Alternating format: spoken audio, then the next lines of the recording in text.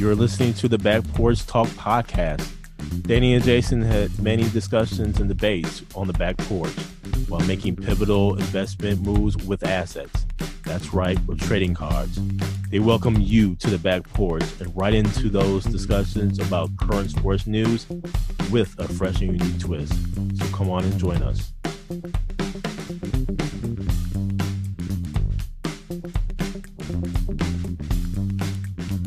Welcome to the Back Porch Talk podcast. I'm your coach, Jason. Here goes Danny. Fans, we have a full show for you today. NFL talk. Ohtani is getting paid, and a little bit on the NBA in season tournament. But first, then right into the NFL, where your Atlanta Falcons wet the bed, man. Ritter goes ahead and he doesn't throw into the end zone at the end there. Had the opportunity to win it. You all were driving, and that drive came to the end. What say you about your Atlanta Falcons? Another game, man, where this is like 5 games now where they've blown at the end. This was a game that went back and forth with Tampa Bay. Tampa Bay was in control. Ritter had an interception, was almost a pick six, but Tampa Bay went ahead and scored like 2 plays later. And then it was a safety. Younghoe Koo missed a key field goal in the first half. He just wasn't on yesterday. But all in all, man, the defense didn't do it at the end. Tampa Bay comes in and does their thing. We did have a shot, like you mentioned, at the end. Key play in that drive, though, was the first play. Is we had 2 timeouts, 30, 40 seconds left. Ritter has the ball, and he has open field in front of him. Instead of him running up and then going out of bounds, because there was no one there, he decides to throw it in the middle of the field for an 8-yard gain, which then they have to blow a timeout, because if they keep that second timeout, they have a shot to move forward a little bit closer so it's not as deep of a pass at the end of the game, which he threw 10 yards short of the end zone. So it was just a wasted effort on the offense side of the ball because Kyle Pitts scored. Drake London had a monster game, 10 receptions, 172 yards. Ritter threw for 347. Bijan scored. So it was one of those games, man, that may be one of the final nails in the coffin for Arthur Smith. Now, we still have 4 games left, but Tampa Bay is currently in first place just due to tiebreakers. The Saints won yesterday, so we're all 6-7. And we do end with the Saints at the end of the year.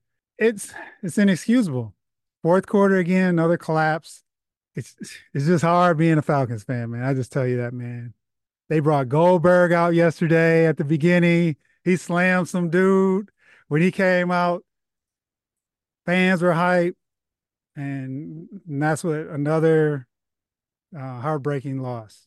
We have Carolina next week. It's a game they should win. That's a game you all should win, exactly. I would say, Danny, this weekend in the NFL were full of surprises, in my opinion. One surprise was that of the Philadelphia Eagles getting manhandled by the Cowboys. But as I mentioned before, man, the Philadelphia Eagles schedule is just brutal.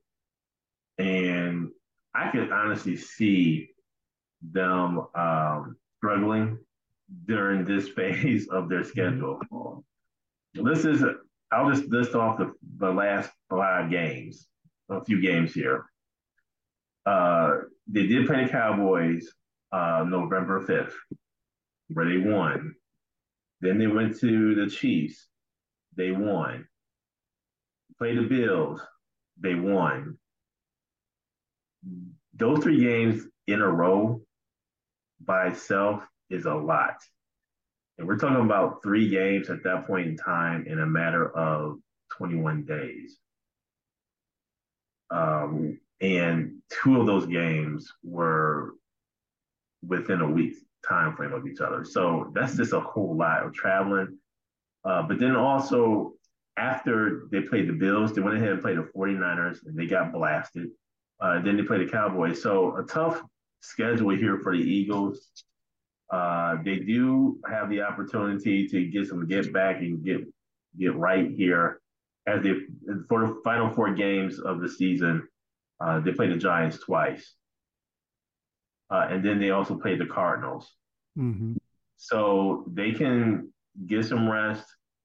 They can also get mended here and refine their lineup and refine their plays against the lowly Giants right now here, as well as the Cardinals.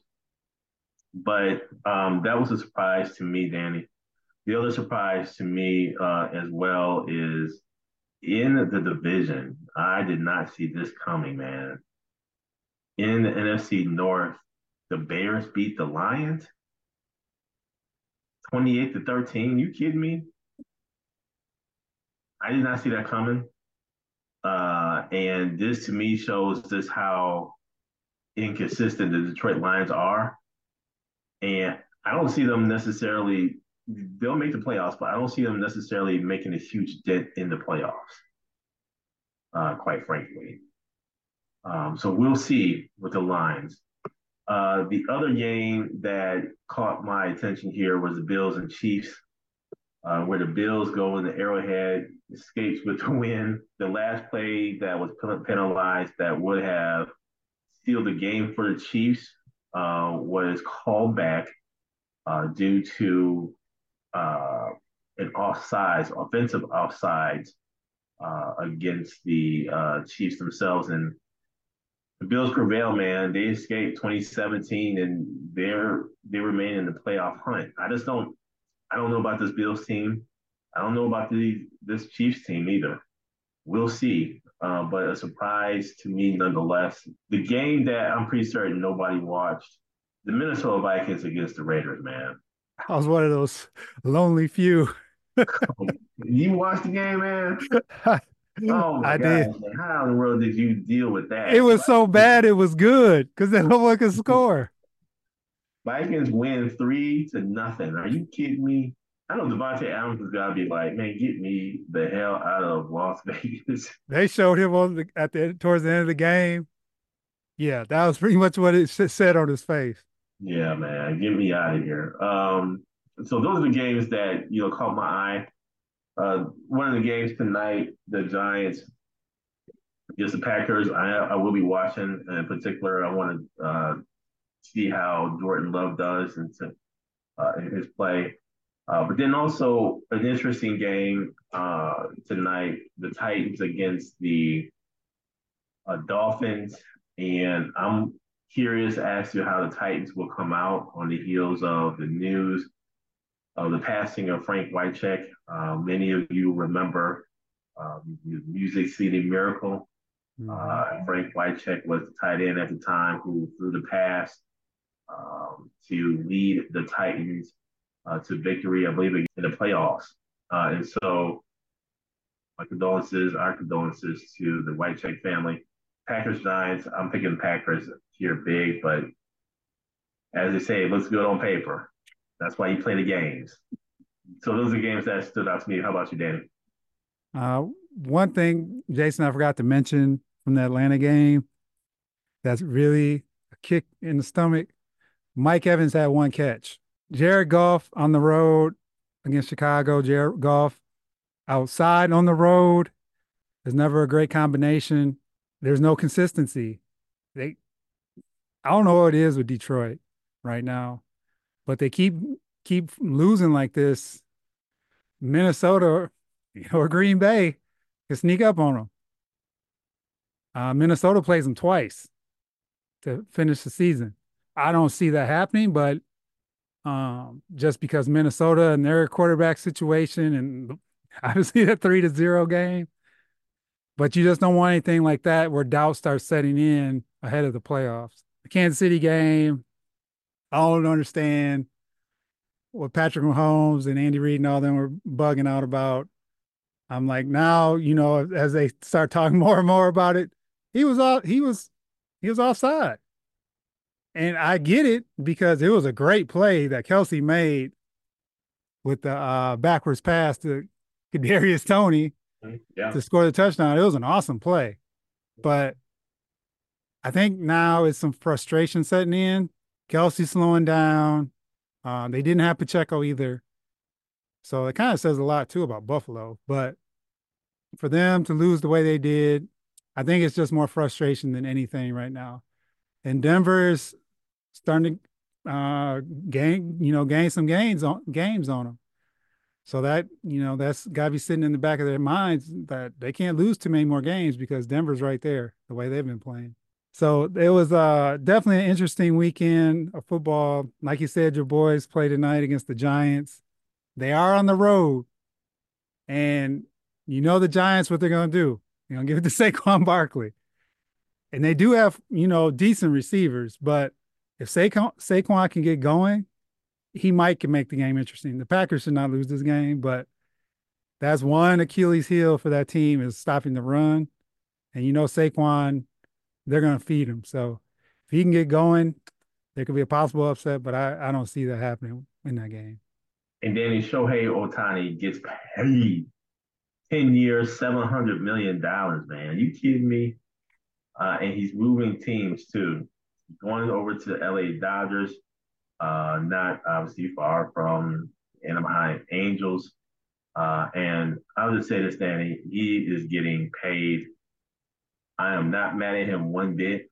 If they're willing to pay you that much, go for it. If they're willing Mhm. to put a great team around you to win championships, go for it.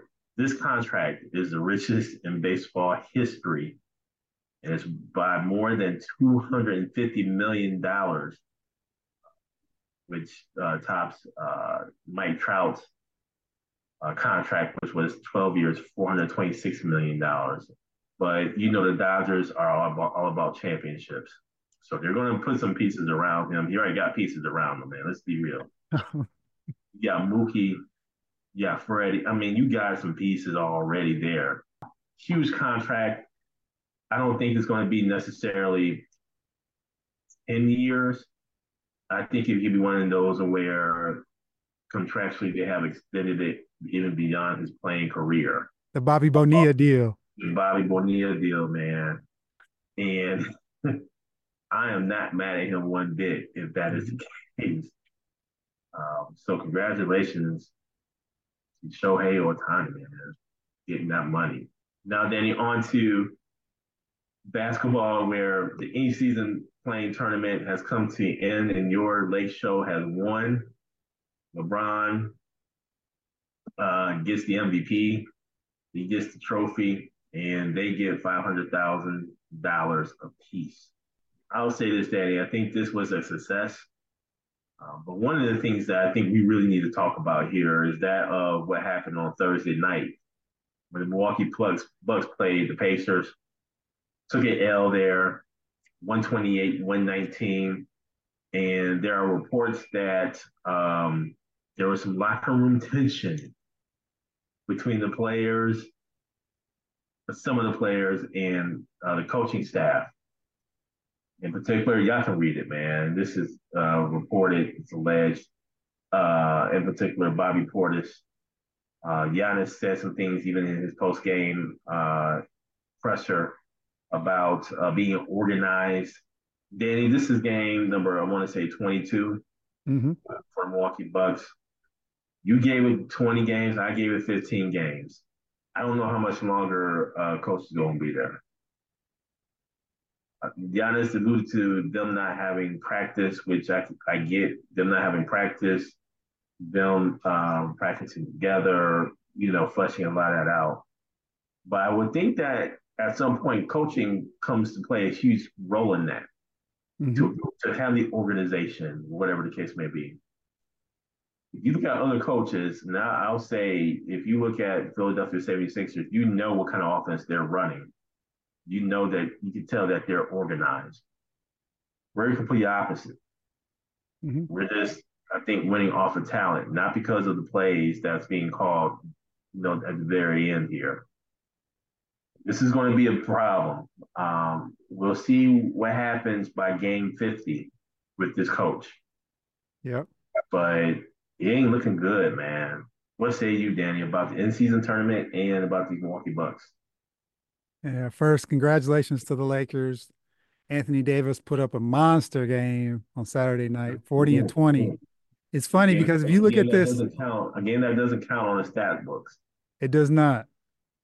But it's one of those things like if you look back at this same time last year and how the games were played, it gave some extra oomph to the games. They actually had something to play for.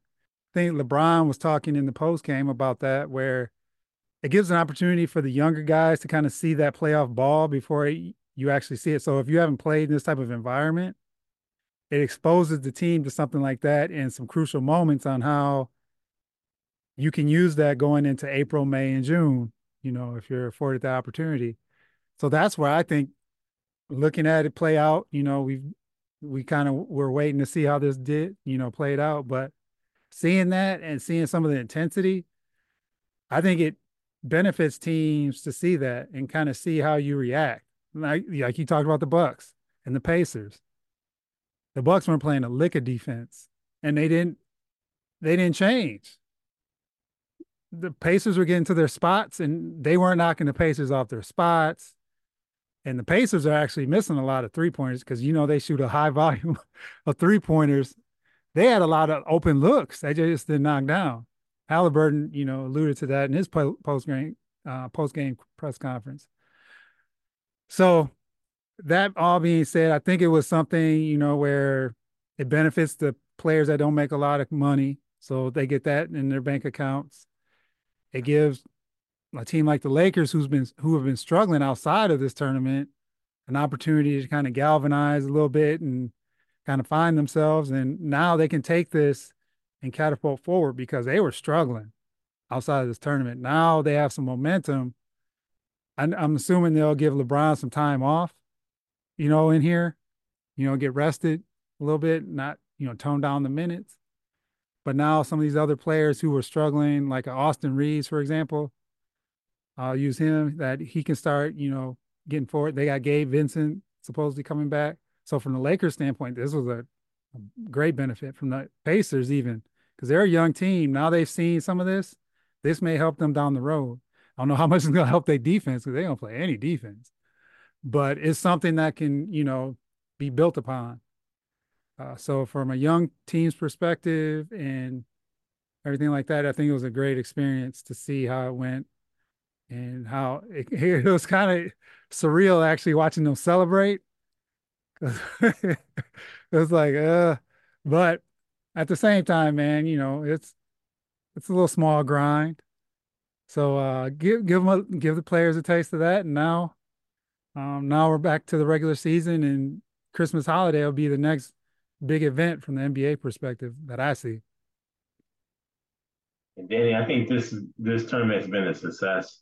I think the NBA has something here. I Hmm. mean, there's going to have to be some tweaks here and there, Of course. quite honestly. But I think they're on to something here. Did they really need this tournament to gauge additional eyeballs to the screen and everything? I don't think so. I agree with you. It did provide an extra oomph, but I think with the short amount of time for training camp and preseason Hmm. and new teammates and everything, I think the stars they had to play during the season anyway to try to figure things out. Yep. I think we'll see more of that moving forward. So take the in-season playing tournament out of it. I think the competition would have been there just purely because the team needs to be on the floor together anyway because of the low practice times, things of that nature. Hmm. So we'll see. But I think adding the additional tournament with the additional money, and there are reports that they requested more money in a pot moving forward. We'll see. But yeah, I think this is something good for the NBA. Thank you for joining us at Back Porch Talk Podcast. You can also join us on Twitter by tweeting us at back_podcast. For more information, you can go to our website, which is backporchtalkpodcast.com. You can also email us at backporchtalkpodcast@gmail.com. Again, thank you for joining us, and remember that there's enough hate in the world, so go ahead and spread a little love.